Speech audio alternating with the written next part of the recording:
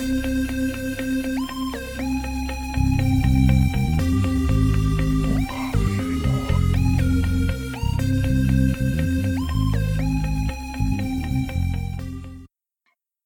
mga ka-Stiffnecks! I'm Mimay. And I'm Grace. And this is Huwag Kang Lilingon, the allegedly haunted horror comedy quarantine podcast. Improving. Improving. Yes. So, kamusta mga ka-Stiffnecks? Buhay pa ba tayo dyan? Buhay pa naman. Bilang dumadami yung nagpupuyat, no? Or napupuyat talaga kasi hindi makatulog. Sobrang sira na yung body clock ng mga tao. Mm-mm. Pero yun nga, may nababasa ko article na collective puyat daw talaga siya. Like, ang dami daw nagsasuffer na hindi makatulog ngayong ECQ. Well, siguro kasi na din, yung stress stress, anxiety, ganun. Oo. So, para kasi medyo makalimot-limot kayo, andito kami ni Memes. Volunteer tribute. Akala mo naman pasasayahin sila, itatakotin. Yun nga eh. Pero speaking of pasasayahin, parang madaming nag-enjoy yun sa last episode natin. Oo nga, pansin ko din. No? Bakit kaya? Pero nakakatuwa yung yung mga nila. Salamat sa feedback nyo. Oo. Nakakawala daw ng stress. Meanwhile, ako stressed ako nung nagre-record.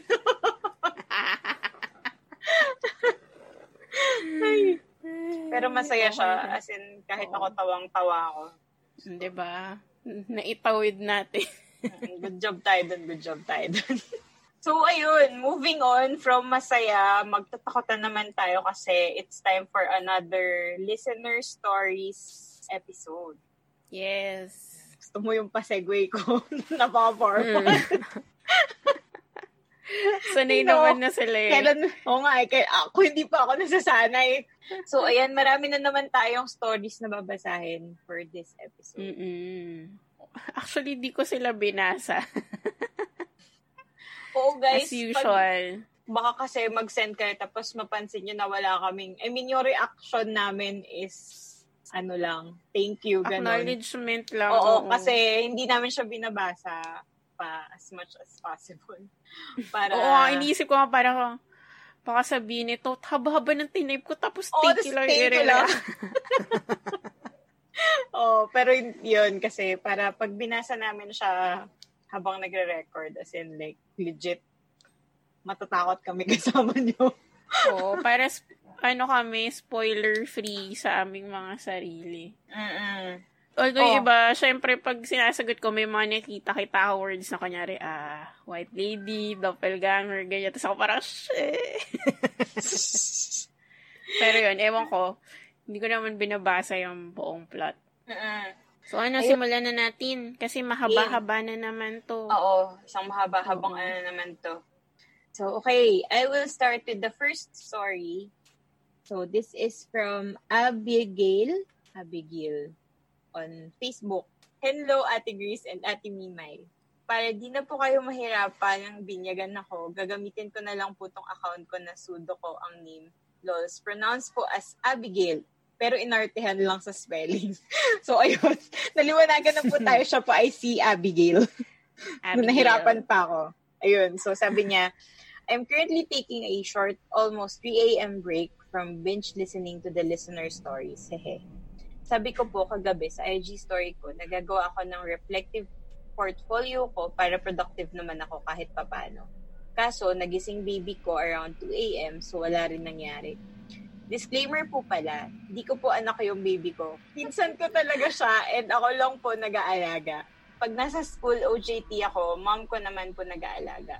Pero super close kami nitong baby to the point na di siya nakakatulog unless nakapwesto siya between my thighs. Indian sit position po . And since siya na rin po topic, share ko na rin po yung weird happenings regarding him and my therapist. Backstory po muna. My first deck was a DIY deck from redacted website that I printed out before Nico was born.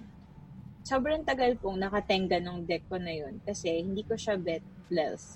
So when Nico was put in our care, wala pa talaga akong kahit na anong tarot reading thingamajig. Last sem, I only had 1 or 2 courses, so nasa bahay lang po ako most of the time. And because of that, sobra akong bored sa buhay ko pag tulog si Nico. And since super duper baby form pa lang po siya nun, halos puro tulog lang ginagawa niya. Iniisip ko yung super duper baby form talaga. Isip ko parang munggo. Grabe super sa pagka-baby form. Isip ko, alam mo ba yung parang laruan na pag nilagay mo sa tubig, tapos saka siya tumutubo. Ganon level pa lang siya. Kasi super duper baby pa. Tapos sabi niya, ang naging hobby ko that time was Shopee. Ay, mali. Hindi pala hobby. Addiction po pala yun. Pareho tayo ng hobby. Yan yung yung nangunguha ng pera. Correct. Ayun. So, one day, habang nagkakalkal ako ng gamit ko sa cabinet, I came across my untouched tarot deck. I tried to read, pero di ko talaga magawang hulaan yung nakalagay sa cards kasi wala masyadong imagery. Therefore, walang message. So, I went on Shopee and nag-search ako ng tarot deck. May matagal na akong bet na tarot deck kasi sa Barnes & Noble na website ko lang nakita. And since I barely go to school, I was very, very broke. Surprise, surprise! Hanggang ngayon, broke pa rin ako. And ayaw ng parents namin ipagamit card nila. Ay, wow, hindi yan saya na meron na yung parents niya, nagtataro din yung parents niya. So, ayun na nga po, sa Shopee ako nakabili ng tarot deck, pero super tagal pa bago ako nag-order. Bale, puro add to cart lang ginawa ko kasi nagdadalawang isip pa ako that time. If sa bahay namin ipapadeliver or kung makikisuyo ako sa boyfriend ko, nasa bahay na lang nila. Kung nagtataka po kayo kung bakit ang laki ng problema ko nun, it's because my parents are Christians. Ako rin naman po, until I got pissed off at the people at our church, so now I'm just atheist. So back to the tarot deck story. Dahil sa Shopee ko lang po nabili deck ko, sobra akong hindi naman to legit noong una, until I started reading for other people. I have classmates I've read for regarding what's presently happening to them, and grabe, I get chills whenever they say na accurate daw. Ever since I've gotten feedback sa pagbabasa ko, hindi na ako nag-attempt mag-tarot sa bahay. Si Nico po kasi hindi pa nabibinyagan, and I don't know if that has any connection to why he used to always wake up in the middle of the night during my tarot readings. Sasabihin ko na po, hindi po siya nagigising dahil sa gutom or like maling posisyon yung pagtulog or what. Basta before I even touch my deck, I check Nico inside the crib and he's fine. I even feed him before I do my tarot readings. Pero every time I start shuffling my deck or nagdodraw na ako ng cards, kahit na nasa sala ako or nasa kwarto siya, palagi po siyang nagigising. Kaya never na po akong nagbasa ng tarot at night. But if I have to, I do it far, far away from the room where Nico sleeps in. Which means sa CR. And since takot ako sa CR pag gabi, I really do my best to avoid reading tarot at night. So, nabinyagan na kaya si Nico? Baka may plans ba silang pabinyagan? Tapos try mo pag nabinyagan na siya kung anong... Kung ganun pa rin. Medyo weird nga yun. Bakit siya na gigising kung kailan lang siya nagbabasa? Di kaya hinahanap siya? Puro. Ay. Na-try mo na ba, Abigail, na magbasa ng like, hindi gabi, tapos tulog, like, for example, hapon, kasi usually tulog yung mga baby lagi. Tapos pag ibang oras, kung nagigising din ba siya. Pero weird yun. Naalala ko tuloy natin, yung pa-reading natin. Yung pinaka-last na pa-reading natin. Ayo. Shock tayo. Like, shock for rin ako real. Doon. Grabe. Grabe yun. Parang maiiyak ako nun. Actually. Kasi wala pa akong kain nun. Parang ako, Ay. Basahin mo naman kami. Yes. Oo nga. Pero promise hindi gabi.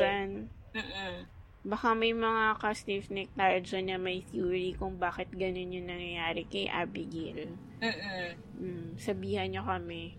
Ayun. So, itong next natin is clarification dun sa previous story natin about dun sa building na may pugot na ulo. Oo, yung pinapili kita kung kung gusto ka ba ng ulo lang or yung katawan.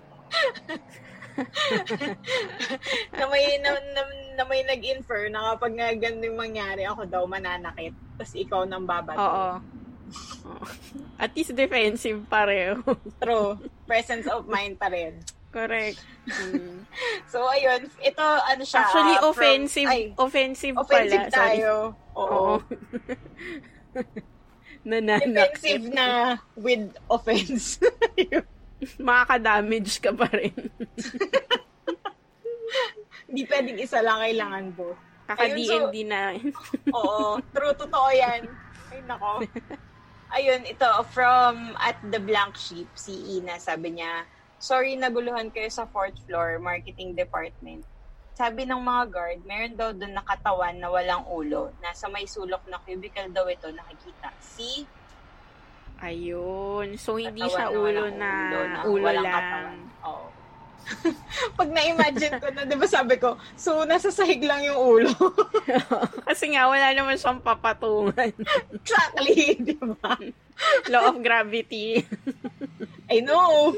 Mag-a-apply pa rin ng gravity, so nasa sahig siguro siya. O yung ginagawa niya doon sa sulok na cubicle. Nantay niya yung ulo niya. Oo nga eh. Baka doon yung meeting, please. Oo. Bakit kaya siya nandun? Baka may may underlying story. Hindi kaya siya dating empleyado. Tapos napugutan siya ulo? Oo, baka. What are the chances? Napaisip tuloy ako, bakit may mga ghost na pugot yung ulo? Kasi di ba, ano ba naman chance na mapugutan ka ng ulo? Yung mga unang panahon, mga tenotorture, war, ganon. Pero in the modern times, parang medyo rare. Unless very freak accident talaga. Pwede. Mga tipong nagulungan ng sasakyan, kaya construction. Pero sa opisina siya. Yun nga eh. Or baka yung site nung hospital yun, nung opisina. Oo, baka dating... Oo, sa bagay. Pwede. Ano yung suot ng katawan? Oo. Kung bagong pananamit na ba siya or kung luma ba, gano'n. Yun na nga. Pinaabangan sa guard. Kuya guard, pakiclarify naman kung ano yung suot. Visit siguro yung guard. Kayo na lang kaya. Kuya favor. Kuya favor, pasilip naman, Para lang kasi di kayo makatulog, kakaisip. Confirm lang po namin. Sabi ng guard, gago to. Di ko lang kaya yung... Kaya kayo na lang kaya. Inutusan pa ako. Ayun, teka, so meron pang isa pang clarification si Ina sa diba? 3rd floor naman. Nakakatuwa. Yun nga na hindi na okay. Yung, kasi ba tanong natin na bakit yung 3rd floor lang yung walang So sabi niya, yung sa 3rd floor, may mga bodega kasi dito. Mostly bodega ng mga ibang departments din, kaya hindi siya nilagyan ng offices. Recently lang, sa sobrang dami na namin, kailangan na nila gamitin yung 3rd floor para ilipat doon yung mga departments. Sa sobrang dami ng team. Yung toot! May bagong nag-occupy na doon. Naging bike shop na siya pero ni-renovate na siya nung nakikita namin dati. Ito yung dating school ba nila? Yung may bumulong na wag ka nang babalik dito. So, bike shop na daw siya. Totoo bang bike shop? May clue, Napaisip alam tuloy ko yung school na naging bike shop na. Oo. Yun. Hindi ko na kasi maalala, pero nadadaanan ko lagi yun. Hindi ko lang maalala kung anong nakalagay na doon ngayon. Kamusta kaya yung mga nagtatrabaho doon ngayon? Yun nga eh.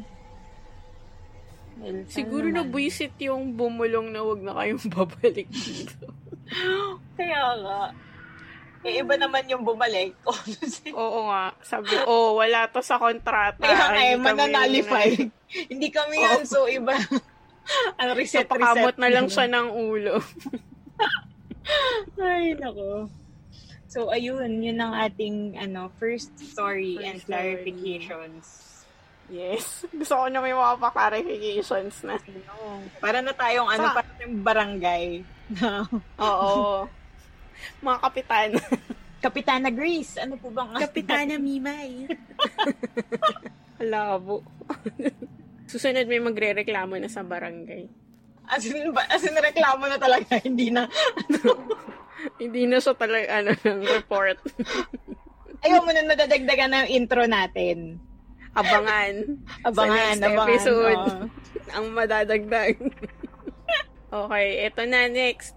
Itong story na to ay sinend ng isa nating fellow podcaster na kung familiar kayo, si @PKPH. Simulan ka na. Sabi niya, second year college ako noon nung nagre-rehearse kami for a theater play. Habang nasa stage kami ng auditorium, dumating yung isa pa naming director. Binulungan ko yung katabi ko kasi, small talk sa malanding college student. Sabi ko, ang astig ng backpack ni Direk. Madilim dun sa part kung saan nakaupo yung director namin, pero kitang-kita ko siya na nakaputing polo. Nung nasa part na kami ng play na matatapatan na kami ng spotlight, biglang may sumigaw. Natumba kasi si Direk.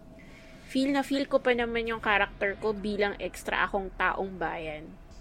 Huminto ang lahat, need daw ng first aider. As a bida-bida, tumakbo ako in costume.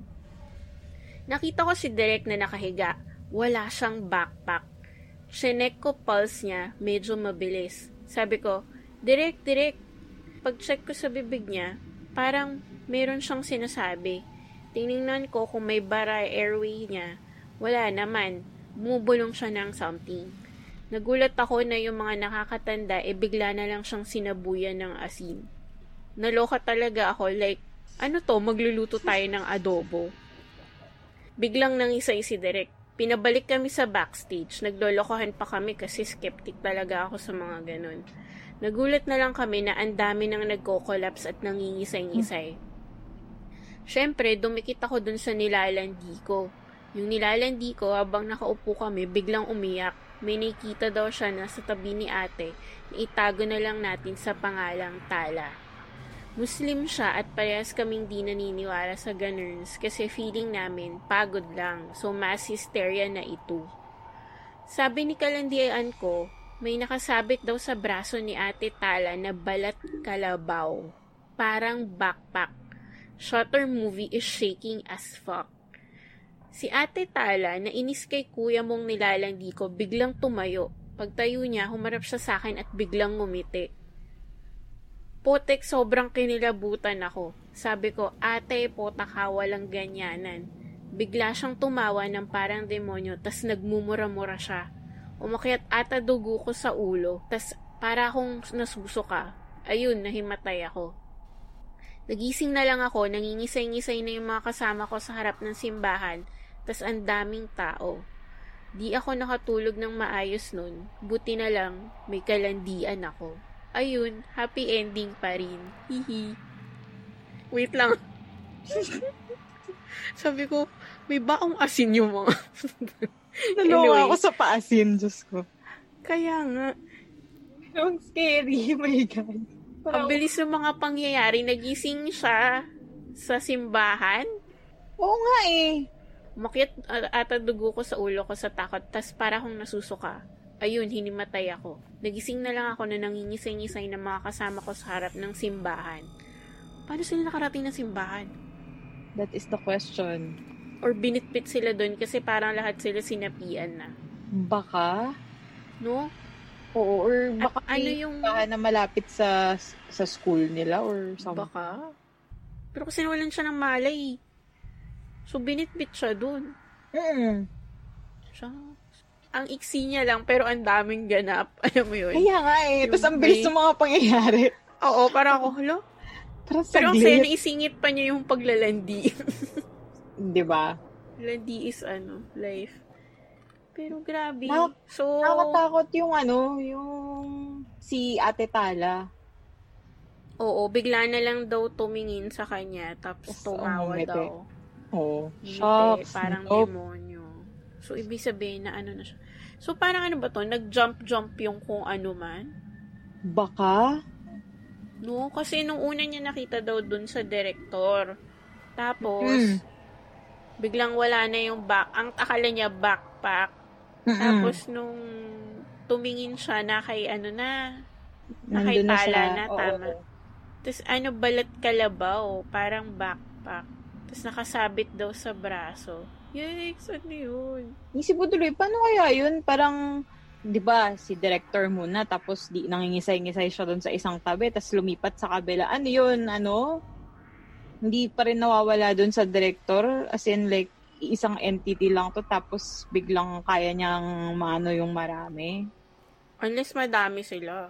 Madami, as in entity sila. Same, oo. Tapos parang, sila doon, party of na-shocked ako dun sa may sinabuyan na asin. So yung mga matatanda, may baon talaga sila. Yun nga like expected ba nila or hindi lang ba first time to nangyari? Kasi, oo, diba? Di ba may dalang asin at diba? Sabi niya, naloka talaga ako. Like, magluluto tayo ng adobo. Sino ba may dala ng asin at a time like that? Ikaw ba? Nagdadala ka na? Wala, for fun lang. Liba na lang ako kumain ako kunwari ng pugo, tapos may natarang asin gan, tapos iuwi ko yung basura, ganun. Pero hindi rin ganun kadami yung asin na kaya mong ipangsaboy, di ba? Oo. So, ilang gramo ng asin ito? Kaloka. Parang tuloy ako, parang kailangan ko na ba magbaon ng asin for emergencies? Quote-unquote magdagdagan na yung magdadagdagan na yung tita kit mo. Meron ng may katingko, tapos may asin. Ganun. Sabi ng guard na mag-i-inspect. Kaya pag in-inspect, ba't mo may asin? Or mag-adobo tayo. Kariko. Ang lala. Aloha. Pero yun, sana masagot niyo yung tanong natin. Parang bakit kayo napunta bigla sa simbahan? Oo nga, yung pagising niya ng simbahan na siya. At saka kung may simbahan ba, sa loob ba to nung school? Or talagang ibinahe pa kayo?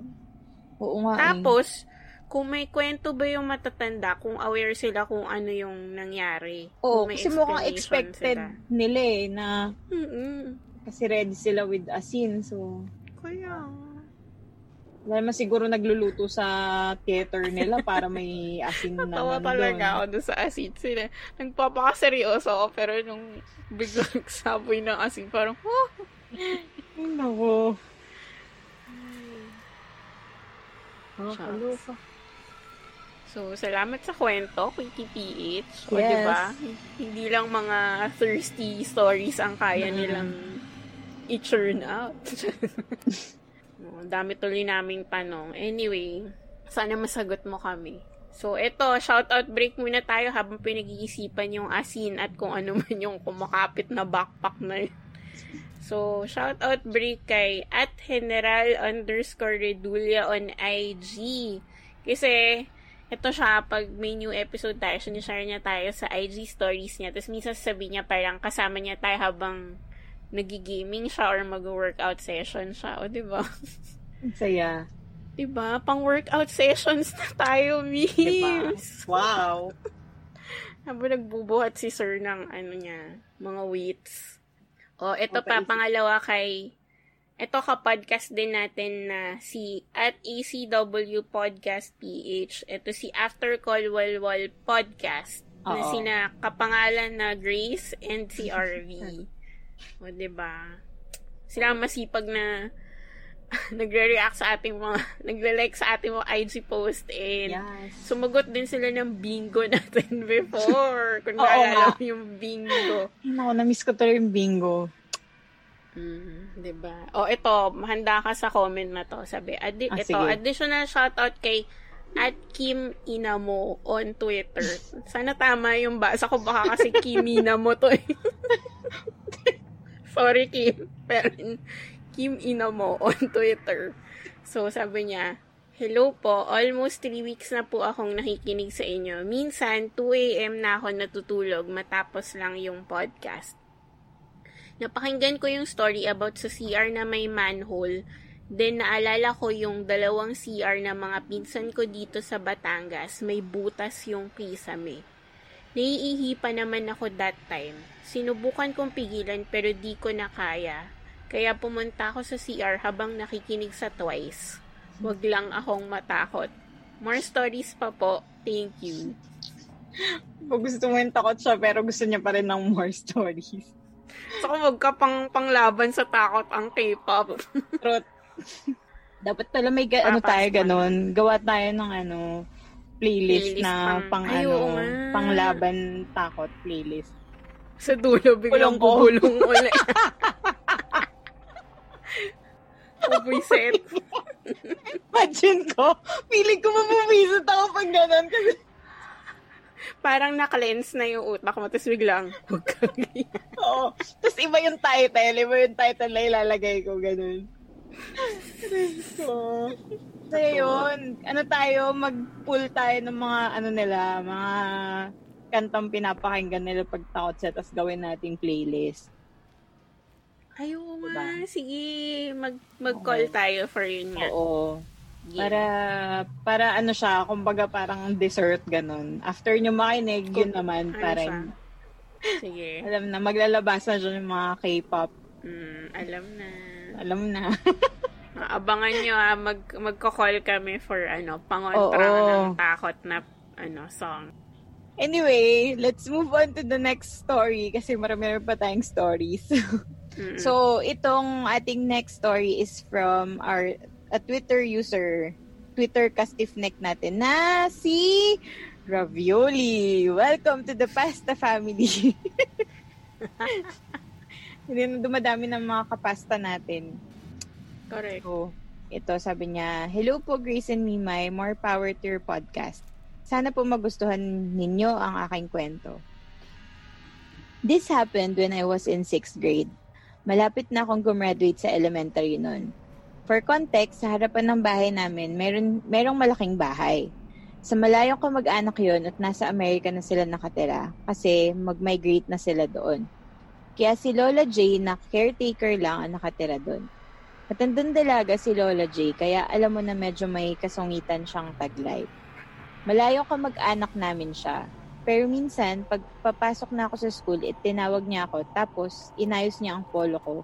Dahil sa pagmamadali ko, hindi ko pa siya nabotones ng maigi. Tsaka binigyan pa niya ako ng extra baon. Kaya sa isip-isip ko na mabait din pala siya. Tapos, after 3 months, namatay siya by natural cause. Tapos, ito na, kasama ko yung actual lola ko, nanay ni Ermats. Galing kami sa kapatid niya at inabot na kami ng 5:45 kasi napasarap yung kwentuhan nila nang malapit na kami sa malaking bahay. So, 5:45 a.m. siguro to? Oo, feeling ko madaling araw. Sabi niya, may nakita kaming parang apoy na paikot-ikot sa may veranda nila nung medyo malapit na kami. Sabi sa akin ay si Lola J daw yun. Sabi ko, baka nanakot lang siya pero pagbalikwas ko ng tingin, iwala na. Hindi ko maipaliwanag yung nakita ko, pero sabi ng lola ko, nakita niya talaga yung mukha ni Lola J. Hanggang dito na lang po, salamat sa pagbasa ng kwento ko. Grabe yung bola ng apoy. Alam mo ba yon yung San Telmo? Ano kayang qualifications para maging San Telmo? Ayan, ito, nagkwentuhan kasi kami ng Holy Week, ng mga tita ko tsaka yung mga kasambahay namin.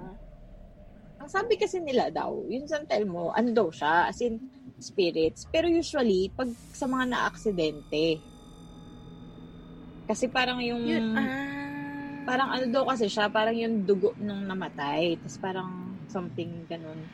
So kaya ito, medyo na okay, kung natural cause siya namatay, bakit siya naging San Telmo? Sabihin na natin, kung yun man yun. Ito, nag-quick Google ako. Sabi daw, San Telmo are 2 balls of fire that fight each other.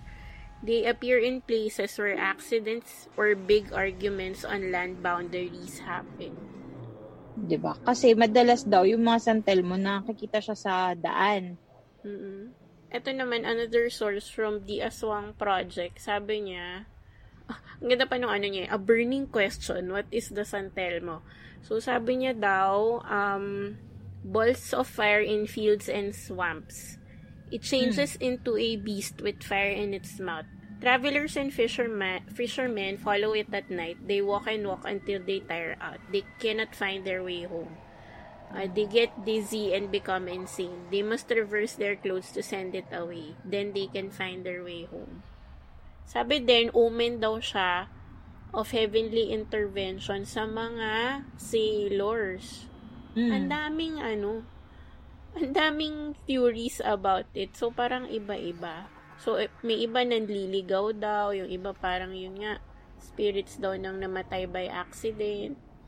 Tapos iba na mention niya na by natural cause naman namatay yung si Lola Jane. So, I wonder kung, kasi yun talaga yung kadalasan na sinasabi na yung mga nagpapakita na San Telmo is sa mga lugar nga na may na-aksidente, ganun. So, in English, si St. Elmo's Fire. Hindi siya nagparamdam as a ghost, pero as... ang bongga niya. As San Telmo. Makahanap na ng iba pang about first time natin nakabasa ng story about ganito. San Telmo. Ayan, bagong category na naman yan. Yeah. Para tayong may nalagay sa Pokédex, ganun. Correct. Diba? Evolved form kaya to ng something else. Oo nga eh. So, ayan. Kung sino pang may alam sa inyo, guys. Kasi yun yung alam ko na about sa San Telmo. Ayun. Ano na naman? Tayo, shout out. Yes. So, ito, mag-shout out tayo sa ating mga ka-stiff neck na nagpaparamdam sa ating Instagram. Paramdam. Si at Instagratch. Hindi ko alam paano siya. Ano kung Instagratch? Yun. Tapos si at Kwong Angelica, diba? Si at Anjulia John. Ang cute naman. Ang ano niya. Tapos si at Floregis _ Si at Soleches. Office mate ko to, hello. Ay, kaya pala. At si at Scratchy Kalmot. Yan. Hello, si guys. Scratchy Kalmot yung maraming baby kitties. So, ayun. Sana okay kayo dyan sa inyong mga bahay-bahay. Correct. Matulog kayo. Tulog kayo maaga. Minsan, mga tao, buhay na buhay, madaling araw. Nakikita ko minsan mga message, madaling araw. Buti gising si Grace. Actually, ako yun. Hindi ako natutulog. Hindi natutulog ako umaga. Si Grace eh. Yun talaga, pag madaming iniisip. So, ano ba yung iniisip mo? Nag-ano na bigla. Kapitan. So, ano ba mga idudulog mo? Ano bang bumabagabag sa'yo? Parang siyang amin. Kaya nga naging na tayo bigla. Naging, sumbungan Oo, sumbungan ba? Ano po bang idudulog ninyo at ng ating, masolusyon? Sunod makaka-receive na tayo ng mga relationship questions. Oo. Tapos babasahin natin, pang madaling araw, ganun. Parang magandang ideya yun. Tapos babasahin natin madaling araw. Papa-call out na rin tayo ng mga relationship questions. Yung mga kinatatakot ba kayo sa nyo ngayon? Current relationship? Okay pa ba kayo? Ganun, matatag pa ba? Kamusta ang LDR? Ganun. Aray. Ayaw, react. Bato na. May isa pa. Kaya nga ito pa may isa pa. Actually, dalawa pa. Oo nga, dalawa pa pala. So, hindi, dalawa pa to sa akin. Tapos meron pa, madami pa. So, ito from Twitter na si @Mike Chiato. So, feeling ko parang Makiato to, pero Mike Chiato. Yan. Sana tama yung creative talaga ng mga Steve names. So, sabi niya, hello, Grace and Mimay. So, ito, matagal ko na itong iniisip. paano kaya kung Samgyupsal place yung tinayo dun sa dating Ozone? May kakain pa kaya dun? Kasi isipin nyo ganito, mausok tapos maraming tao and maingay. Ay, Diyos ko. Yun lang, Shalemet. Talagang nadadamay talaga yung mga Steve Samgyupsal, no? Parang parang hindi siya good idea. Hindi siya good idea kasi feeling ko medyo, kumbaga parang masistir yung mga nandoon na entities. Kasi Nakaka-trigger siya eh. Oo, yun nga tama. Yun parang trigger yung ganong ma-remind pa yung mga spirits doon na, oo, at lalo silang magparamdam. Gulat ka yung sinampal ka ng lettuce bigla. Kainis. Pero nakakatakot yun. Oo. Parang kung ako yung business person, parang no, iba na lang. Hanap ka na ng ibang lugar. Tindahan ng yellow, ganun. Oo, pwede, ganun. Or water. Okay kaya Baka naman okay. Pero nga siya, diba? Guda siya. So, may nagluluto. Pero feeling ko man okay lang yung ganun. Kasi, like, di mo naman maiwasan. Pero, as in, like, yung samgyup kasi, like, as in, apoy every table. Hello? Yun nga. Mausok pa. Correct. At least yung Guda, medyo chill vibes lang. Pero na-amaze ako sa mga naiisip na questions ng mga listeners. In fairness, parang nahawa na sila sa akin na naisip ko. Yan, ganyan. Kaka-segment na tayo niyan. Dito na po tayo sa ating, parang naisip ko, segment. Mga bumabagabag na katanungan mula sa ating mga kastiflex. Yes. Dami-dami na natin kung anong pahanas, Diyos ko, Lord. Dami na nating sideline, barangay. Pero in fairness diba? Naman sa mga tanong. Valid questions naman. Valid question. Pero buti na lang din, wala naman nakaisip na magtayo ng ganun doon, no? Sisihin natin si Boy Abunda pag naging Samgyupsalan. Pero feeling ko naman si Tito Boy, walang siya, ganun, Mars. Ganun. Medyo considerate siya. So, siguro sabihin sa atin, huwag kayo mag-alala, walang ganun, Mars. Guda lang to forever. Alam mo, ini-sponsor na tayo ng Guda. Nakailang episode na tayo na pinopromote natin yung Guda. Actually, Guda naman, baka naman Guda. Baka naman po, lalo na 24 hours kayo. Oo. Tapos nagpa-deliver sila sa sa atin. Kaso kailangan magpagpag yung kuya na din. Tas tayo yung bahay natin yung pagpag-place niya. Sabihin, dapat, kuya, doon mo muna sa kabilang bahay. Doon ka muna sa kabilang bahay. Kuya, huwag ka muna lalapit. Or tipong, kuya, pupuntahan na lang kita. Dumaan ka muna dyan sa kapitbahay, tanungin mo, tas kung sabihin sa'yo maling bahay, saka pumunta dito. Niligaw pa yun, no? Ibang address yung binigay. Ito na nga. Ang daming daldal natin. Ano ba yun? Sorry na, guys. Sorry na. So, ito may isang, comment naman from at King Metrilio on Facebook. Sabi niya, kudos on the Jesus Bloodline episode. Ganda ng discussion. Yes, salamat. Uy, thank you. Research kami. Proud siya eh. Kaya nga no. May pa-Britannica yung episode na yun. Truth. Saka Smithsonian. Smithsonian. Nag-level up na yung mga reference natin. Diba? Okay, so ito yung ating fourth story. So, ito ay galing sa ating ka-stiff-neck na, nagbabalik na stiff-neck, naka-stiff-neck na si Spaghetti. So, sabi niya, hello, this is me again, your girl, Spaghetti. Thank you po for reading every listener stories across all social media platforms. Snacks. Napakinggan ko po kasi yung one story ng ka-stiff-neck natin about sa pagpasa ng quote-unquote gift. Yung nakakakita ng paranormal thingy or if nakaka-foresee ng future or yung feng shui. Kasi, share ko lang po. Yung lolo ko sa father side is manggagamot. Papang yung tawag namin sa lolo ko sa father side. And itong father ko, tawag ko sa kanya, Papa. Sabi ni Papa sa amin, si Papang daw manggagamot. Meron siyang tattoo nung triangle na may mata sa gitna, sa dibdib niya. Yun yung agimat niya sa panggagamot kasi sa amin sa Manila na to meron pa rin talagang mga laman lupa or multo doon. Madalas, laman lupa.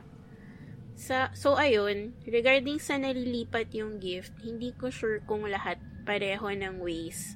Pero kasi itong si Papang namin, meron siyang krus na ginagamit sa panggagamot niya rin noon. And nakatago lang yun dun sa baol na mga gamit niya every time. Nung bata daw yung papa ko, kwento ni papa sa amin na yung krus daw na yun, lagi daw nagpapakita sa kanya kahit na tinatago ng lolo ko, parati sa loob ng baul. Nakita ng lolo ko pa na si Papang, pag magkasama sila ni Papa na biglang nasa labas na ng baul yung krus na yun. Sabi ni Papang sa papa ko, "Anak, mukhang ikaw yung nagugustuhan niyang magmana ng kakayahan kong manggamot. Pero gusto mo ba? Kasi kapag tinanggap mo ito, dapat lumayo ka sa kahit anong kasamaan sa mundo. Mamumuhay ka na malayo sa pera, sa bisyo at sa karangyaan."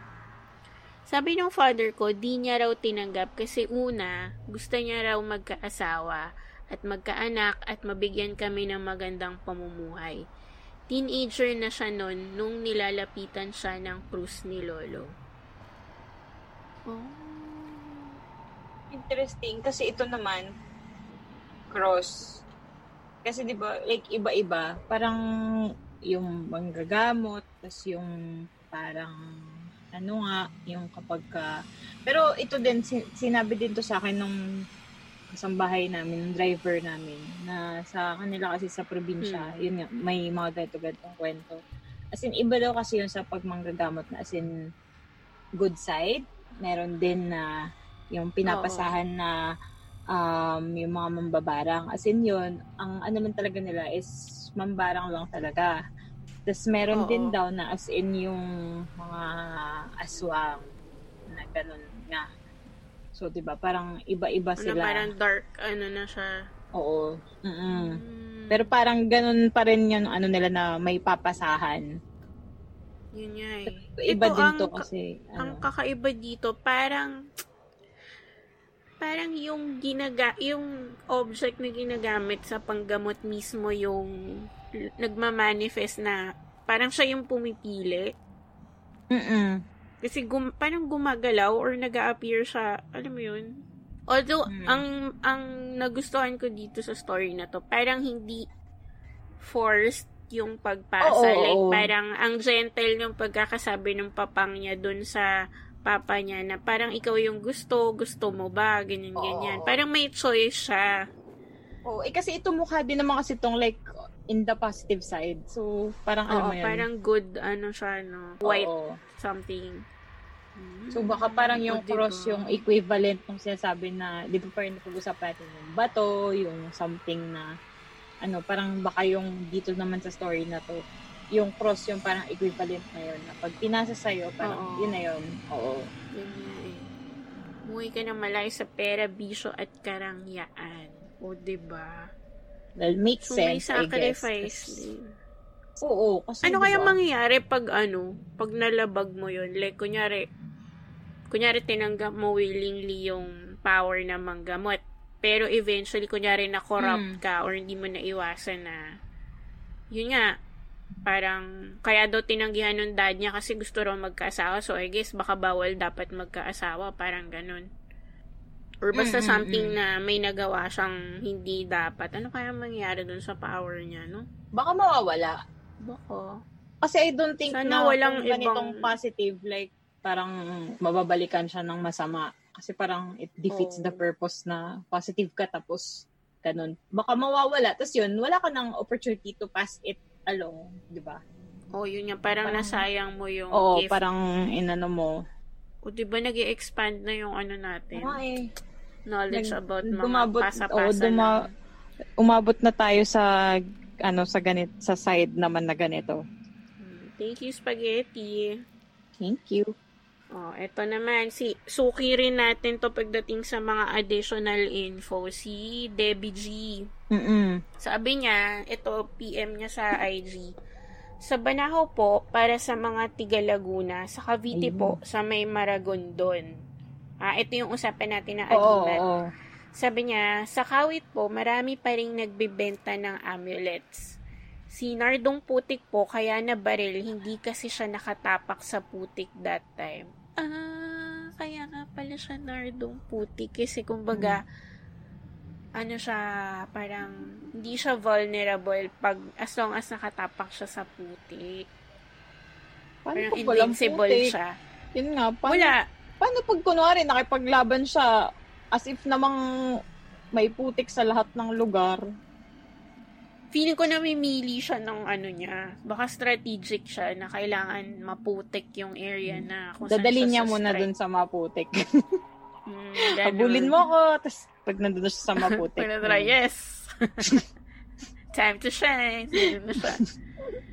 Kung ano niisip ko, parang hindi ba pwedeng magdikit na lang ako ng putik sa or baka may dala siya. May dala siya, tas ibubuhos niya sa sahig kapag ayan na. Ang effort, may baong putik. Kasi pag didikit niya sa sapatos yun, hindi matutuyo na yun, hindi na siya putik. Sa bagay, hindi na siya putik. Ano na siya? Semento na siya. Lupa na lang siya.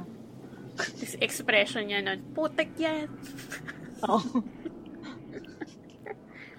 Anyway, ito pa, sabi ni Debbie G, may grupo po yung mga lolo ko. Nagtitipon sila every Holy Week para palakasin daw ang agimat.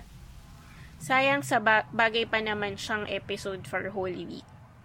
By the way, listening to the latest episode, yung nang mamak na ghost. Di na siya ghost demon na yun. Saka natablan siya ng Apostles' Creed. Sayang wala na yung lelong ko. Mas may knowledge siya about demons and entity. Tapos, sabi naman uli ni Debbie regarding anting-anting. As of now, wala na sa generation namin ang gumagamit ng anting-anting. Though, meron daw ang lolo ko, the kind which is nakakairita for me. Kasi parang magnet daw sa mga babae. Kaloka. Kaya siguro napakababaero niya nun. Pero sabi nila, may repercussions. Di ko lang alam kung yun nga. Pero may prostate problem siya ngayon. Well, karma, I guess. Mukhang laging ang may diba? Yun nga, parang law of karma na pag may kinuha ka, may kukunin kapalit din sa'yo. Ganun. May kapalit. So, ayun. Ang saya nga nang sabi niya yung sa lolo niya na nagtitipon every Holy Week. Pero kasi nga, sayang na kasi naka-ECQ kasi tayo. Kaya, paano nga, anong ginawa nila since ECQ nung Holy Week? Paano yung nakagis na nilang pagtitipon? Sige, magkukwento ako kasi napag-usapan namin ito ng Holy Week. Meron kasi kami before na kasambahay na sabi niya, kiniklaim niya na, siya, ayun nga, na sort of manggagamot siya. Tapos, as in, like, medyo may weird din siya kasi pag Holy Week, for example, diba nandito siya sa Manila. Tapos pag Holy Week, as in like every like Monday, Thursday, and Good Friday, as in nagkukulong lang siya sa loob ng kwarto. Tapos parang, tapos parang sabi ng tita ko, parang, ayun, namin sa parang nagdadasal, tapos parang may sinasabi na,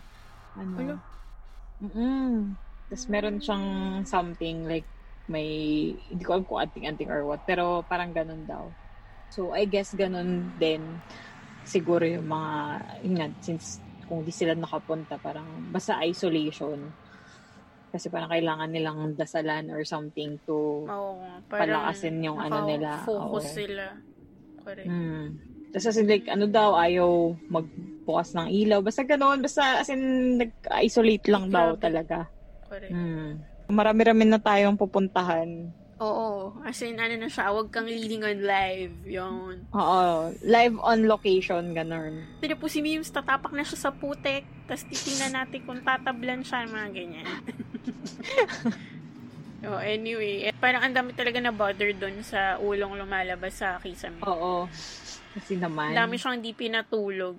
Shout out sa nagpadala ng story na si Nico. Courtesy ng kanyang ex. Yes, thank you, X. Diba? Ito lang yung pagkakataon na masaya yung contribution ni X. May huli pang dalawang shout out before ipasa ko uli sa'yo for story. Shoutout break to @VemBurnAn on Twitter. Sabi niya, "Hi, new listener here. Sabihin ko na lang na ang galing nyo magkwento sa podcast. Bet na bet naming magkapatid pag nakikinig kami. Full volume talaga. Sabi ng kapatid ko, parang nagkikwento lang kayo sa friends nyo. Heart. More and more episodes waiting kami." Oh. Diba? Thank you, VemBurnAn. Pero gano'n naman talaga tayo. Ganun talaga, mga kaibigang nagkikwentuhan. Oo, ganito lang din kami pag nagkukwentuhan kami. As in, ganitong ganito lang. Tawang-tawa lang din ako. Pero naisip ko, mga ganyan. Actually, fact yun, fact. Diba pati yung mga kapatid niya, dinamay niya. Thank you. Nagiging bonding na rin tayo. Ito ay shoutout kay Alan Wilfred Gutierrez Lagman on FB. Ito, kaka-message na, nag-comment siya dun sa post natin about yung mythologies, yung Not Safe for Work. Sabi niya, first episode niya daw yung episode na yon. Sabi, ang comment niya, I listened to it last night and all I can say is, I don't want to eat lettuce anymore. We're so sorry. Wag, kumain pa rin kayo ng lettuce kasi masustansya yun. Lalo na kung sasamahan nyo ng protein. In the form of samgyeopsal. Kala ko iba. Hoy! Pwede rin gatas. or tubig sa Nile. Ew!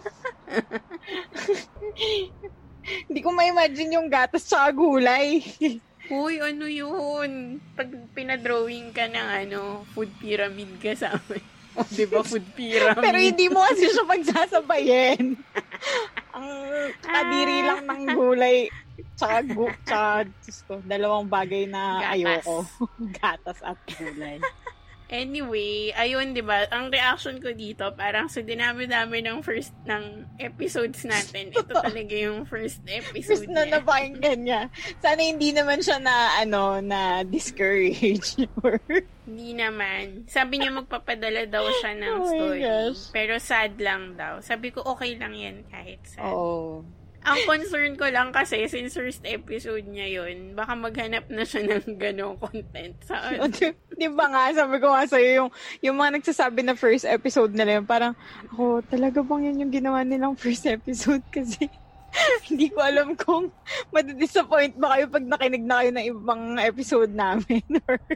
But anyway, as long as nag-enjoy ka, happy na kami doon. Yun ang mahalaga. Correct. Yes. Yun. Di ba sabi natin, marami pa tayong stories, tas yung mga shoutouts natin, yung ibang mga recent. So, huwag kayong magtampo, guys, kasi ang dami lang talaga ng stories. Yung shoutouts kasi habang medyo relevant pa siya, lalo na yung mga clarifications para maalala nyo pa kung saan sila connected. Binabasa na namin. Correct. So, ito, moving on to the next stories. So, ito is continuation siya nung kwento ni Barbie about Father Blas sa UST, kung naalala nyo yun. Ito nakakatawa kasi unang basa ko, Father Bias. Pero, what? Anong bias? Ito mo kakaano ko to kaka-fandom ko to. Bias na yung basa ko. Kakaano mo yan Father Blas. Panaginipan mo na yan So, ito yung kwento niya. So this time po, nasa room 316 kami tumambay para mag-aral. Tsaka kasi ayaw na namin sa 315. Habang nag-aaral, biglang may naririnig ako na parang may gumagalaw or nagtutulak ng chair or may nagtap sa plastic chair sa 315. Rinig kasi medyo bukas yung connecting door sa 316. Una, binaliwala ko. Nagtagal na, na-bother na ako. Tinanong ko kung may nakakarinig din. May isa, oo, nakakarinig. Tanong sila ng tanong kung may narinig ako. Hindi mo na ako nagsalita para hindi sila matakot. So, chinek ko yung window, baka sa Q Park yun. Baka may naghihila ng something sa Q Park, kaya parang may nag-uusad. So, yung Q Park, yun yung Quadricentennial Park sa likod ng main building. Tapos sabi niya, wala naman akong nakita. Puro estudyante lang ang nasa Q Park. So, nagtapang-tapangan ako na buksan yung connecting door sa room 315. Wala namang tao or janitor na naglilinis. Bumalik na lang ako sa upuan kahit natatakot sa mga naririnig ko. Lumabas yung classmate ko after ng incident para mag-CR. Yung classmate ko na yun, nakakita ng multo. So, lumabas siya. Mga ilang minuto pa lang, bumalik na siya galing CR. Tumakbo papasok sa room namin. Tinawag niya ako sa takot. Yung itsura niya, malapit na siyang umiyak dahil first time niya makakita sa UST or after long years ng multo. Nakita niya sa room 315 may puting babae. Nakatayo sa likod ng room. Nakatayo lang, pinagmamasdan lang daw niya yung classroom. Natapos yung special term with horror and unbelievable things happening. Bago magpasukan, may bagong regent ang college. Sabi, nag-bless si father ng buong third floor. Pinaka-bless niya yung psych department dahil mabigat yung mga emotions lagi na pumapasok sa psych dep. Siguro, isa to sa mga dahilan ng pagpaparamdam. Kaya habang naglalakad sa hallway, nakikita ko lahat ng lugar or glass may cross na nakalagay, Ultimo Bulletin Board. Nagtataka tuloy po ako kung si Father Blas nga ba or yung babae yung nagpaparamdam. Ayun. Teka, meron pa siyang additional info si Barbie na binigay. Sabi niya, add ko lang po sa story ko, nakalimutan ko po na isama. Ngayon ko lang naalala, yung classmate na nakakita ng ghost, naramdaman po din niya yung katulad sa akin. Like, nangyari po nung next meeting na nag-class kami. Magkatabi po kami nung nangyari yun. So, I assume ito yung malamig, di ba? Oo. Pero, yun nga, naisip ko yung, sabi niya, di ba, yung sa psych dep na mas blinis kasi nga dahil madaming emotions. Make sense? Ba't kaya hilig kung si Father Blas yun? Bakit kaya hilig niya magparamdam? Baka naman nagbabantay lang siya. Baka nga. Pero kasi yung mga, di ba nga yung kwento niya dati, yung parang may tatagos na kamay. Na parang, baka ganun. Like, iniisip ko, siya, like, good multo siya na, alam mo, like, kung related siya sa psych dep, like, tinatry niyang i-comfort or whatever.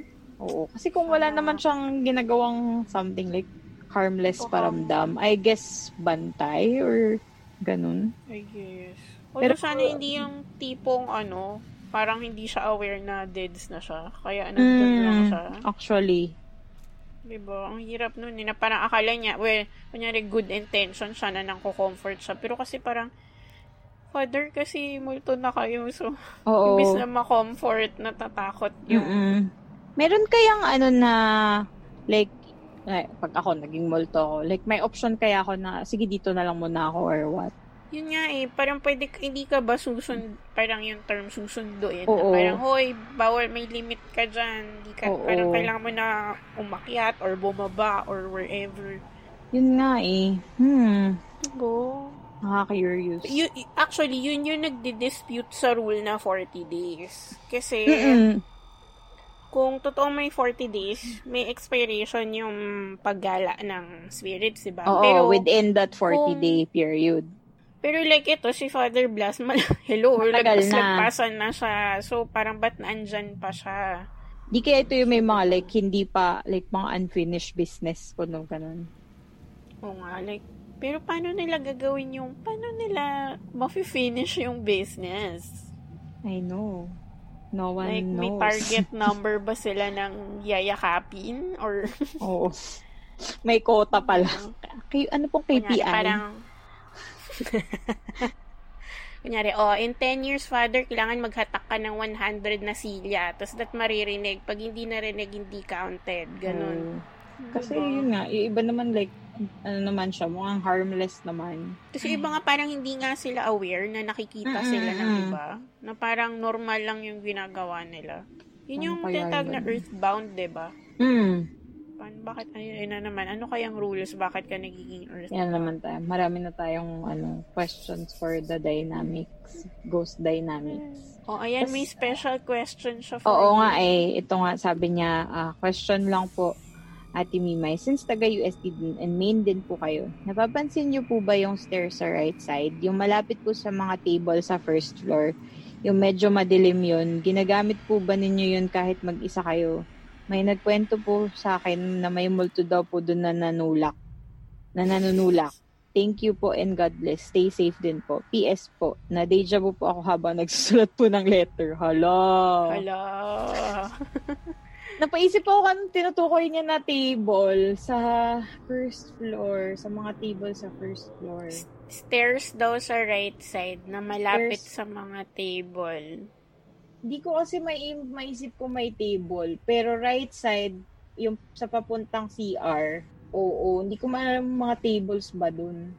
O baka pero naman nung nandun ka pa, wala pa yung mga tables. Oo. Pero kung right side ng main building, yung may CR sa first floor, ayun, dun may incident nga ako dun. Yun yung sinabi ko, yun yung nakwento ko na ba yun? Hindi ko na maalala eh. Pero yun yung sa CR. Oo, tapos yung parang bigla kong, nag-CR ako ng, as in, mga 6, ganun. Kasi 7 yung class ko. So, sobrang aga ko na nasa Oste. Nag-CR ako, tabas ko ng cubicle, parang may humagip sa akin na to the point na napa-atras ako. Kasi parang may biglang... Yun. Nanunulak daw. Baka naman, baka yun. Pero yun, sa CR, sa first floor.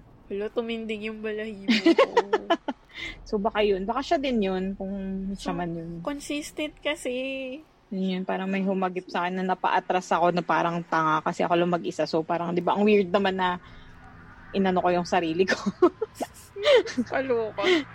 So, baka nga siya. Baka na-encounter mo na nga siya. Baka siya ay resident doon sa first floor main building. Kaya siya nanunulak. Meron kaya napareak na, ba't ka ba nanunulak? Baka nagmamadali siya papasok ng CR. Parang ayoko nung ganun, yung naka-loop ka. Oo, no? Ang sad. Ang sad din for the spirit na parang kang nasa time, spirit ka na nga, naka-time loop ka pa, di ba? Oo, tapos yun at yun lang ginagawa mo. Parang ang sad nun, na wala kang, multo ka na nga, wala ka pang free roaming capabilities, ganun. Hindi ka man lang makagala. Hindi ka man lang maipagpag kasi hindi ka makagala. True. So sad. Nasad din ako. Sad ako ba? Ba yun? We'll never know. So, ito, isang another. Gusto mo yun? Isang shout out ulit to our Kapasta stiff neck from Italy. Gusto mo yun? May pa-Italy na tayo. Si natupad na Kurewanani on Twitter. Sabi niya, nag-recruit siya ng mga new ka-stiff necks. Salamat. Alam mo talaga ano na natin yung Europe, no? Conquer na natin. Wow, conquer. Gusto mo yun? Ay, wow. Wow. Euro tour na. Oo, Magellan ka, girl. Pa-conquer kang nalalaman. Pa-conquer. Diyos ko po, conquerors na rin.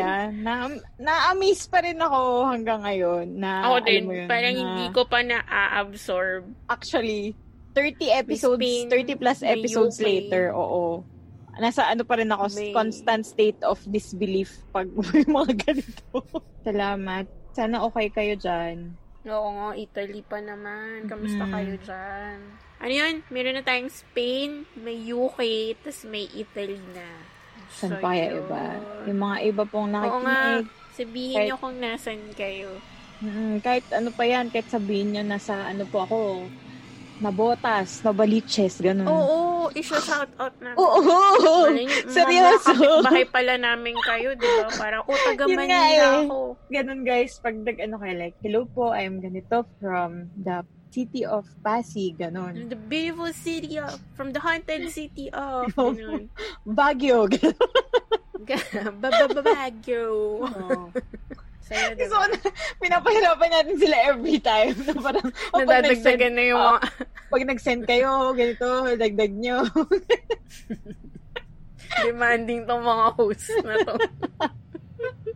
Oo, pero gawin nyo yun. Masaya para malaman natin kung mga tagasan kayo. Naalala namin yan. Parang, ito si ganito siya yung taga-ganyan. Oo. Gusto nyo bang, ipadala ko kayo kay 30? Bilang favorite na para alam si 30. Para maalam ni 30 kung saan niya kayo pupunta sa bahay. Ay, Diyos ko. So, natin, barangay captain natin yun. Si Cap yun, Cap. Tayo mga kagawad niya. Correct. Tayo yung maingay niyang mga kagawad. So, sa episode na to, nabubuo natin yung barangay natin. Gusto mo magpagawa tuloy ng best. Hindi, Mars.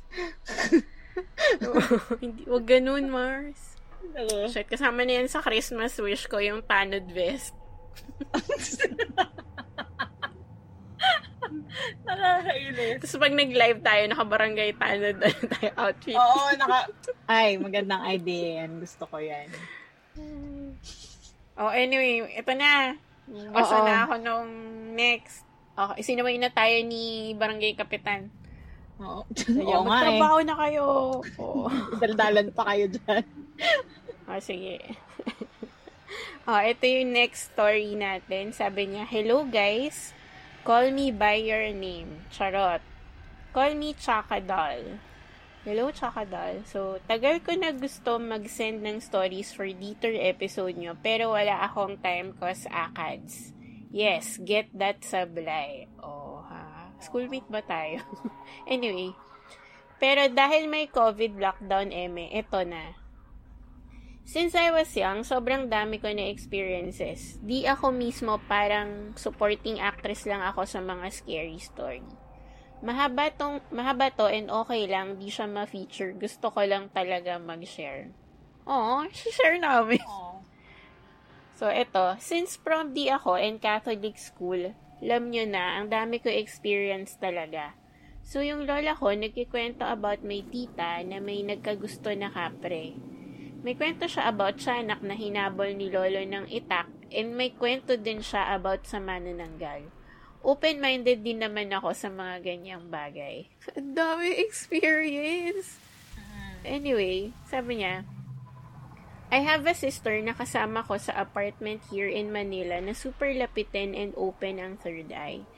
Bata pa lang siya, nakakakita na siya ng mga namatay na relatives na i-describe niya, pero imposible na ma-describe niya kasi namatay na before pa siya ipanganak. And di rin uso ang mga camera noon. So, ayun, creepy lang. I think for me, ang naging creepiest experience ko as a supporting actress sa creepy story ni ate was when we were in our old apartment somewhere in Manila. May usapan kami na wag niya sasabihin sa akin kung may nakikita siya sa apartment namin or nararamdaman kasi madalas ako nagpupuyat for ACADS and wala akong kasama sa sala or kusina when nagpupuyat ako. So that night, late na ako natulog, around 2 siguro. Tapos di pa matagal ay experience sleep paralysis. Gets naman, diba? Na pag sleep paralysis, you can't move and everything. Hanggang sa nakagalaw na ako. Or so I thought. Naalala ko, bumangon na ako kasi ayaw kong bumalik pagtulog agad after feeling paralysis. I looked at my sister na tulog and I went down.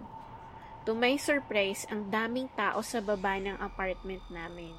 And ang creepy nilang lahat kasi parang di naman tao. Parang figures lang sila. Doon na ako nakaisip na, shit, di pa ako nagigising from my sleep paralysis. So again, I struggled and finally, tunay na I woke up. Noong pagkagising ko, I looked at my sister kasi gusto ko sumiksik sa tabi niya sa sobrang takot. Nagulat ako na parang may moaning sound siya. Kaya ginising ko siya by shaking her ng sobra. Apparently, siya din pala nag-sleep paralysis.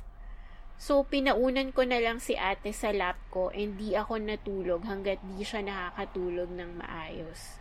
Alam ko kasing mas worse nagiging experiences niya. Fast forward to the following day, we went on na with school and ate with work. Di na pinag-usapan yung nangyari kasi nga bawal magtakutan.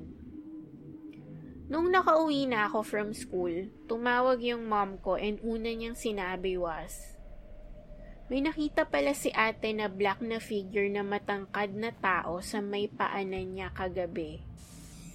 Umiyak ako sa mom ko sabay sabing, Ma'am, usapan namin ni ate walang magsasabi ng nakakatakot.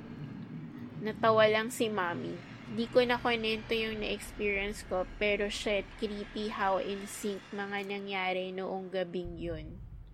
Ayun lang, Madami pa ako stories na isisend pero pwedeng for your entertainment na lang kasi ang hahaba nun. More power, wag kang lilingon. O diba? May usapan sila ng ate niya. In fairness sa kasunduan nila. Buti pumapayag yung ate niya na si ate niya lang yung makakaramdam. Kasi parang ako, yung bala kayo kikwento ko sa'yo yung nakita ko. Diba? Pero ang hirap din kasi kung ganun. Pareho kayong na parang shit. Parang ina-affirm niyo isa't isa na pareho tayo na nakikita. So, para na yun na kayo wala, pareho. good luck. Hindi na kayo makakatulog pareho. Na-excite ako dun sa intro ni Chaka Doll. Yung sabi niya, yung may mga kwento yung lola niya na nagkagusto nakapre sa tita niya, tapos may tiyanak na hinabol ng lolo niya ng itak. Oh my God, ang exciting. I know. Saka Manananggal yung favorite natin. I know, right? Diba? Ako din, marami din akong mga naipong kwento nung Holy Week. So, isama natin yan at some point. Pag may mga similar stories. Ayun. So, para kay Chaka Doll, huwag kang mag-alala kasi sabi niya nung dulo, diba? Magsisend ako pero pwedeng for your entertainment na lang kasi ang ahaba nun. Actually, mas gusto namin yung mahaba. Kasi parang ang dami-daming details. Parang, diba? Saka mas marami tayong mapag-uusapan. So go lang, share mo lang yan. Correct. Yes. Actually, may isa pa ata siyang parang share pero ilalagay natin sa next episode. Pero yun, alam kong marami ka pang stories, kaya i-share mo lang sa amin yan. Chaka Doll. Yes. Bakit naman Chaka Doll? Ayoko nung ganun, sleep paralysis. Ako naman buti, thankfully, parang hindi ko siya pa natatry. And kaya nangyari to sa akin, parang recently lang. Kakapuyat mo yan. Feeling ko nga. Yung parang hindi mo talaga maglaw yung katawan mo. Tapos, pag ko sa peripheral ko, parang may nakatayong dark figure sa tabi. Naku. So ako, parang, ba to? Common theme ba to na may dark figure talaga? Baka nga. Kasi diba, halos yung mga lahat ng kwento ganun. Oo. Tapos, may mas malala pang cases na actually na. Kasi diba, ito mga nakatayo lang daw sa paanan. Yun nga, yung sa akin parang sa gilid. Yung, tawag dito, yung sa iba daw, parang yung kunyari nasa paanan, tapos parang sumasayaw pa. Saka yung iba na parang naka-hover. Diba? Parang may suffocating presence na, Oo, grabe. Kaya din ako, medyo thankful ako na like, wala pa akong ganong experience. Ako talaga yung parang alam mong may nakastrap sa dibdib mo na parang may nakapress na tinatry mong iangat yung sarili mo pero ayaw. Shit, ang scary niya. Wala lang. Tapos yung din na sabi niya, yung di ba yung bumaba siya tapos may mga nakita siya parang parang inisip ko, shocks, parang yun, sobrang inception ng feeling kasi akala mo gising ka na pero nasa dream, ka pa. Mas creepy pa yun, no? Akala mo okay ka na. Oo. Parang, or hindi kaya nag-astral siya. Nag-astral projection siya. Pero kasi, hindi tayo yung kasama niya kayo. Oo. Shocks. Pero sweet niya sa ate niya, no? Oo. In fairness naman, tag-team silang dalawa. Fairness sa'yo, Chaka Doll. Naalala ko tuloy yung kapatid ko. Oo. Naiyak. Nalungkot na naman. Sa atin yung, frontliner. Salamat sa mga frontliners. Correct. Shout out po. Ilang weeks na siyang 1 month na kami. 1 month na kami hindi nagkikita. Kasi, yun, frontliner. Si ate mo. Ayan, yan ang ating story ng ating ka-stiff-neck na si Chaka Doll na marami pang stories. Huwag kayong mag-alala. Pre-measure siya. Hindi pa ka nagsisend pre-measure na. Demanding na naman. Deko. Saya kaya yung story niya. Oo. Doon ako ito na naman ako na-amaze. Well, doon sa bumaba siya, tas kasi parang, what? You're still in there, pero aware ka. Aware ka na. Kasi diba, pagka naka-sleep paralysis ka, aware ka na, parang gising ka na, pero hindi mo lang magalaw yung katawan mo. Yun kasi, aware siya na mukhang normal na ulit siya, pero yung pala, nasa, pa rin siya, nasa dream pa rin. So, parang afterthought na niya na parang, shoot, di pala ako gising. Parang, hirap nun, tas dalawa lang sila. Si nanay niya. Yung nanay niya po yung tinawanan lang ang kwento niya yun. Galing. Ang galing ni mother. Siya pa talaga yung bumasag nung, may nakita yung ate mo. Anyway, bilang nakakatakot na uli, shout out na naman. Shout out to @o_Nicole_13 on Instagram. Ito yung sabi niya. Your podcast has saved my sanity. Thanks. Now I can't go to the CR alone. Haha. Tapos nireplyan ko kasi siya. Tapos sabi niya, oh no. Ito kasi, parang new listener lang siya. Nitong ECQ lang ata. Tapos parang umabot na siya doon sa point yung may extra voice doon sa na-debunk natin yung sa Malacanang. So, sinend niya yung timestamp. Tapos tinatanong niya kung na-debunk na. Tapos sabi ko, oo, na-debunk na. Tapos parang nag-reply siya. Sabi niya, oh no, hahaha, naubos ko na lahat ng episodes. Thank you for keeping me company. Makes my workday a little less boring. Oh.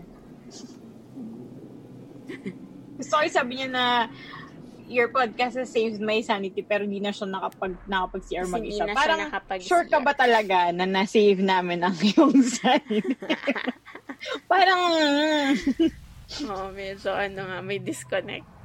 Parang pero at least baka na-entertain siya. Oo, true. Yun lang, may side effect. Kaya nga. Pero yun talaga, yan yung common theme nung nakaraang listener stories episode. Hindi nagsi-CR. Guys, may UTI kayo. Guys. Huwag ganun. Tapos yung mga, inumaga na kasi hindi makatulog. Ang dami din yan, yung parang magpapa 7 a.m. na daw, ganun pa. Magpapasikat mo na araw. Guys, ano ba? Maging strong kayo, guys. Maging strong kayo. Sabi natin 100 parts pa tayo ng listener stories. Kailangan ma-survive nating lahat yun. Ay, nako. Ito, before uli mag-proceed sa another story, may dalawa pa tayong shoutouts. Yung isa kay @paloliB. Ito, matagal niya na to sinende, pero sorry PaloliB kasi medyo natabunan siya, pero babasahin ko yung iyong nakakatuwang shoutout sa amin. Sabi mo, girls, binalikan ko yung season 1 nyo kasi apparently gusto ko tinatakot yung sarili ko sa late night. Okay pa mo yan. At early morning exercise routines ko. LOL. O, di ba pang exercise na talaga tayo eh. Dami na nating sabi niya, naalala ko mga UST horror stories. As a person na nag-overnight sa main building very regularly at laging napagsasarahan ng gates except gate 1. Ha ha ha. Marami tayong taga-Uste na listeners eh. Oo nga eh. Hello mga Hello kapwa Tomasians. Pero oh my God, nag-overnight siya sa main building. Sabi niyo. But why? Ano kayang course nito ni Palolibi? Anyway, sabi niya, mula sa mga kwento-kwento ng dating co-staffer ko sa Varsitarian, kwento ng mga Kuya Guard, they have the best kwentos. At yung mga na-experience ko on my own, compile ko yung mga pinaka-nakakatakot at pinaka-memorable. May konting time tayo dahil dito sa ECQ. Ayan. Yun.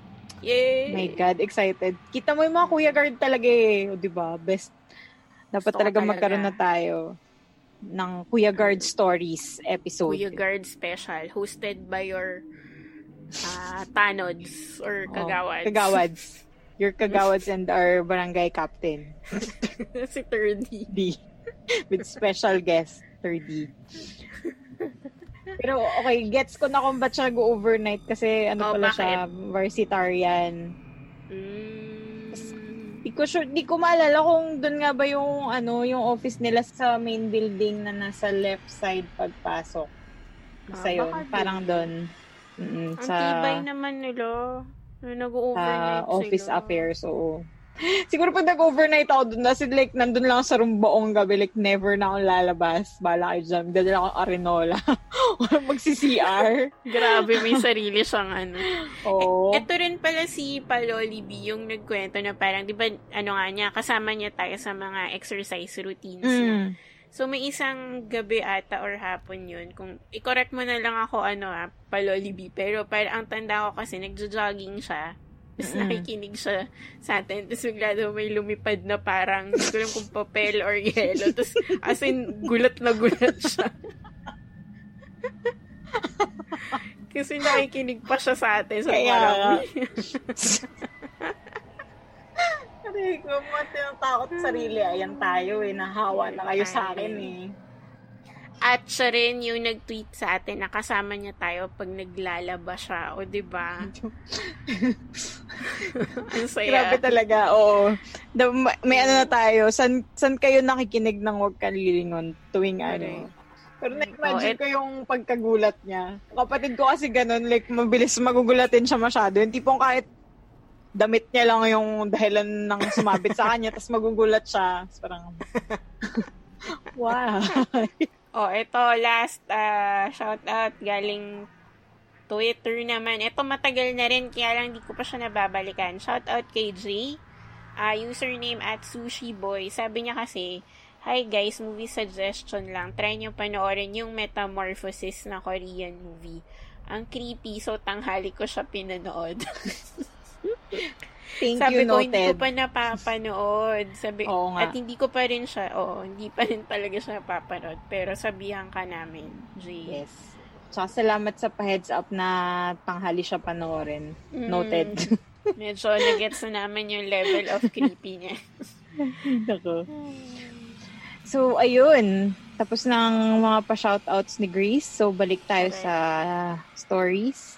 So, this one is from Facebook, from our ka-stiff-neck na si Kali. So, kanyang pseudonym. So, ito yung kwento niya, sabi niya. So, one night, natutulog kami ng ate ko sa room namin. Tulog na yung ate ko at ako na lang yung gising, nagpapaantok na lang. I don't really remember what time to nangyari, pero I'm assuming na baka mga 12 to 2 a.m. So, habang nagpapaantok at nakapikit na yung mga mata ko, may narinig ako naglalakad sa labas ng kwarto. Parang palakad-lakad lang sa hallway. Sobrang bigat ng paa niya, as in yung tipong alam mo na malaking tao yung naglalakad. Yung tatay ko is may build na parang Santa Claus, pero mas mabigat pa rin to sa footsteps ng tatay ko. Sure ako, hindi to tatay ko or anyone else in my family, ko syempre, familiar naman ako sa footsteps nila. Also, medyo mabagal yung paglakad niya na parang may hinahanap siya sa hallway. Siyempre, natakot ako. Naisip ko baka pinasok kami ng magnanakaw. Naisip ko that time na hindi naman siya makakapasok kasi nakalock yung pinto.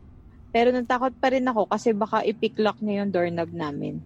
Nag-iisip na ako agad kung ano pwede kong ipanghampas o ipampalo sa kanya kung sakaling nakapasok na nga siya ng room.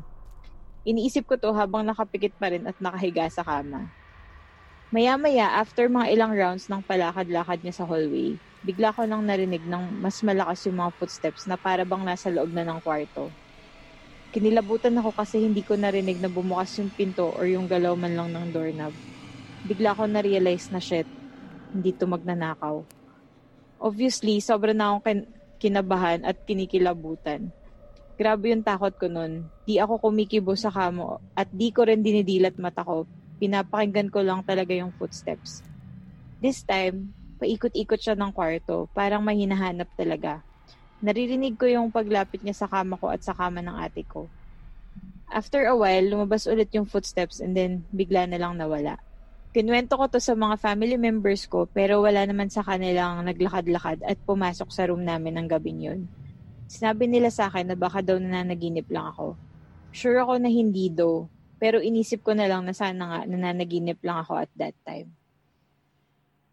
Ayun, so yun yung kwento niya. Tapos sabi niya, thank you so much, more power to your podcast. P.S. I listen to your episodes at 2 times playback speed. Hehe, mas thrilling. Ay, wow.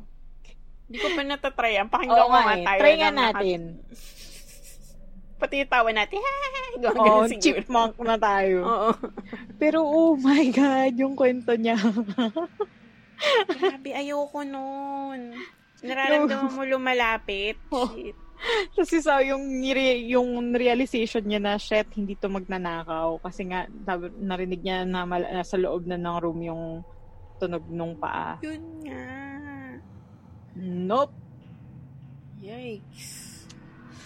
Ang hirap na di mo nakikita, no? Parang, sino yung susuntokin natin? Sino yung babatoyin ko? Ganun. Oo, pero in fairness, random ganyan. Ano na lang. Pero in fairness sa kanya, kasi ako ganyan din ako pag kunwari, di ba mag-isa lang ako sa floor. So pag kunwari narinig na ako na kumalabog or whatever, as in parang hindi ko iniisip na may multo or whatever. As in, nung unang nasa utak ko, like, shit, baka magnanakaw. Hindi, kulang na lang buksan ko lahat ng ilaw kasi para pag ma-alert siya, ganun. Pero oh my God. Lalo na yung part na paikot-ikot lang. Yun nga yung may hinahanap, no? Oo. Na ano niya pa kaya to? Like, na-experience niya pa kaya to ulit? Kasi, di ba? Oo nga eh. Or like, one-time thing lang. Kasi kung may hinahanap, parang inisip ko, ano ba to? Like, napadaan lang or whatever. Parang ako yun, magtatatakbo na ako palabas ng kwarto. Isipin mo, nakapikit ka, feeling mo magkakalakas ka ng loob na bumangon, tsaka magbukas ng mata. Parang no. Di ba? Pero, or babatoyin ko ng unan yung floor or kung saan nanggagaling yung sound. Yung floor. Parang kung saan siya banda, doon ko ibabato yung mga iniisip ko scenario, like kunwari, di ba, madalas may katabi tayong phone pag matutulog. Oo. Kasi ano ba to, like patay ba yung ilaw nung time na to na nangyari to or hindi? Kasi feeling ko kung bukas yung ilaw, medyo less scary. Pero kung patay yung ilaw, as in, oh no, ayoko na. Saka ang pangit sa feeling na ang tagal kasi yung nga umiikot-ikot lang siya. Umiikot-ikot siya, tapos nag-aantay ka kasi. Isa din yun, isa yun sa pampakaba, yung anticipation na nag-aantay ka na hindi mo alam. Paano kung yung alam mong sobrang lapit na niya sa'yo, tapos tumigil yung sound. So, parang shit. hindi mo alam kung nasa harap mo. Oo. No.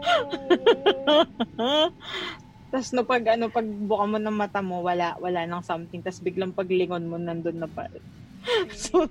So nagtakot na naman tayo. Ito na naman tayo. Yun yung nakakatakot. Lalo na kung kunwari yung floor nyo, kahoy. Oo, yung lumalangit-ngit. Kasi like maririnig mo talaga, like yung vibration ng tunog. Kasi lalo na kapag tahimik. I can't. Saka ang pangit din ng feeling na, syempre, takot na takot ka kasi akala mo pinasok na kayo na magnanakaw. Tapos yung takot mo, biglang mag-shift to ibang level ng takot kasi parang, oh my God, di ko to nakikita. Or hindi siya tao. Yun nga eh. Doon nga, kaya nga naramdaman ko yung niya nung sabi niya na shit, hindi to magnanakaw. Kasi diba, yung part na yun parang fudge. Parang hindi mo na alam anong gagawin mo. Tapos nandun na siya sa kwarto nila. Oo. Oh my God. So parang kasi you're hindi bumukas trapped. yung pinto. Oo. Kaloka. Oo. Ayoko na sa isipin. Thank you kay, Kali. Yes, thank you, Kali, sa iyong story. In fairness so, tuloy ng Kali, Shani. Oo. Wow. Napaghalataan lang yung edad. Sorry po. Oo nga. Nilalaglag ko lagi yung edad. Kaya nga eh. Wala na bang Kali? May Kali pa naman ako. Meron pa. Pero like, hindi siya as popular. Hindi siya mainstream. Naalala ko dati, parang, kung maalala ko elementary pa ata ako na sobrang sikat siya. Tapos parang ikaw, as a young person, parang, shocks, ano kaya yan? Tapos parang pagbabawalan ka ng magulang mo na uminom, di ba? Bawal.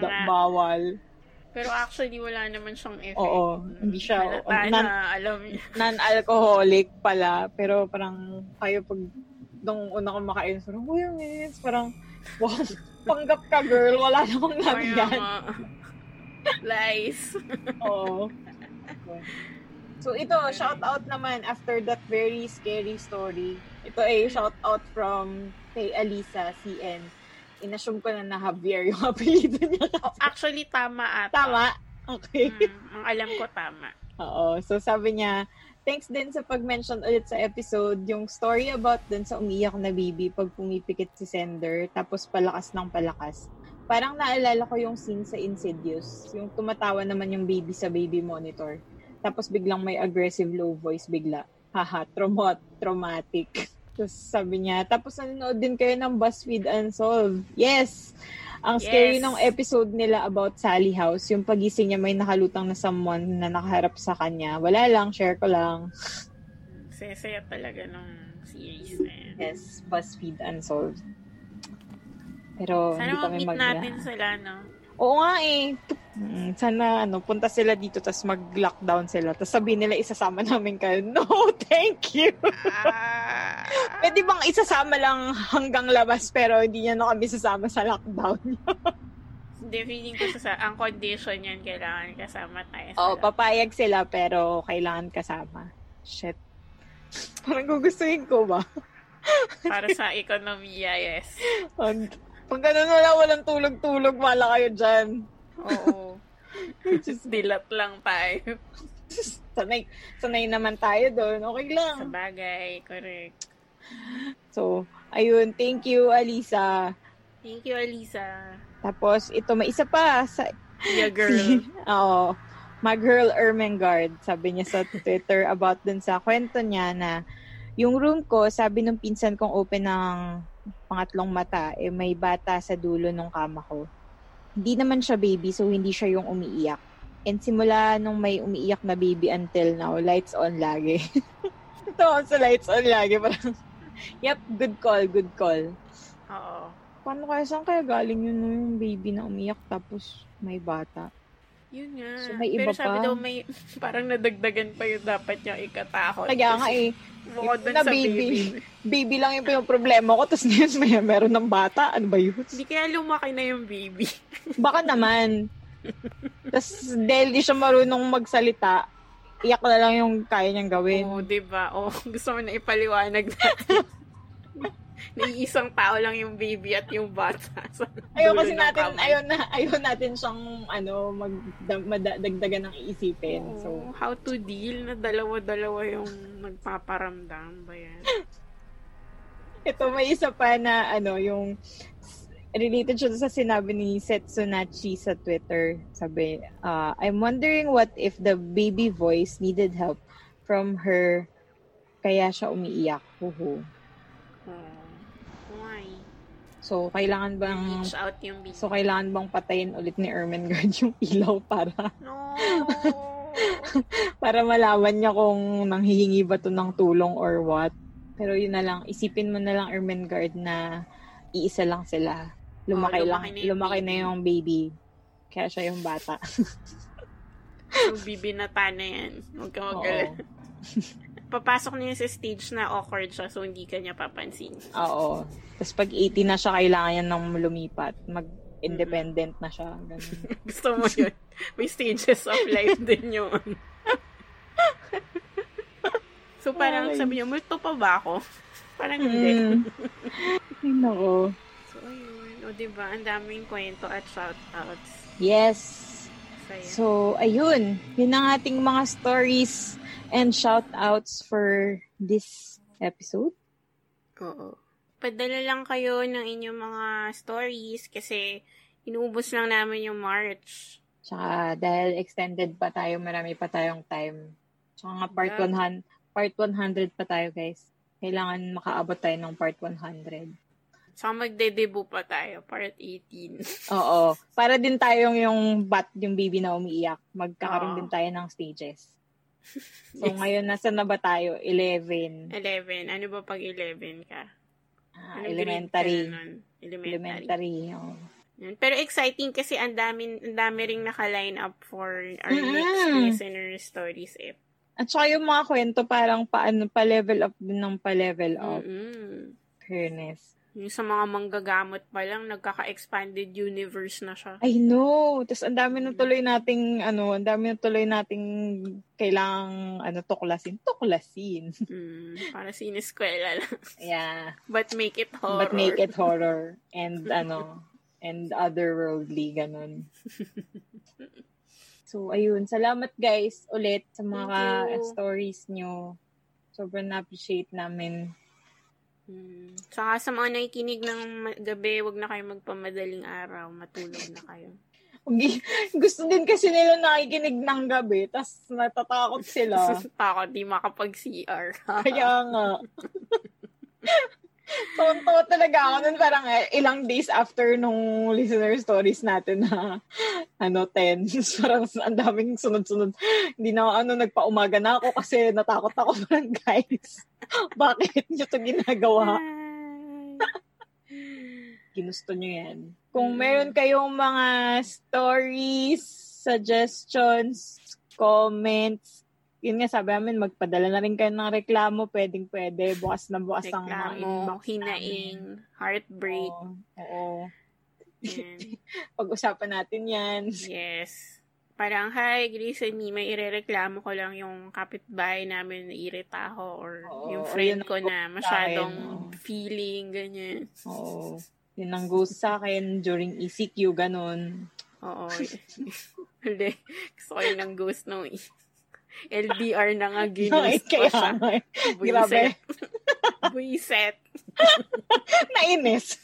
O diba? Dadamayan ka namin sa pagkainis mo. So, ayun. So, saan sila pwedeng magpadala? Sa Instagram, wag kang lilingon PH. Yes. Sa Twitter, wag lilingon. Yes. At tapos, wag lilingon. FB, wag kang lilingon PH. And our Gmail, wag kang lilingon ph@gmail.com. Yes. Pwede rin pala kayo mag-send ng audio or kagaya nung narinig nyo yung sa Mumu sa Kisame, yung kung gusto nyo may pa-sound effects na kayo mismo yung gagawa. True.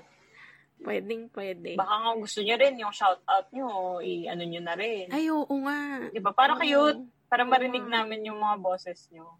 Bakit hindi? Hindi. Thank you. Thank Sa you, susunod guys. uli. Yes.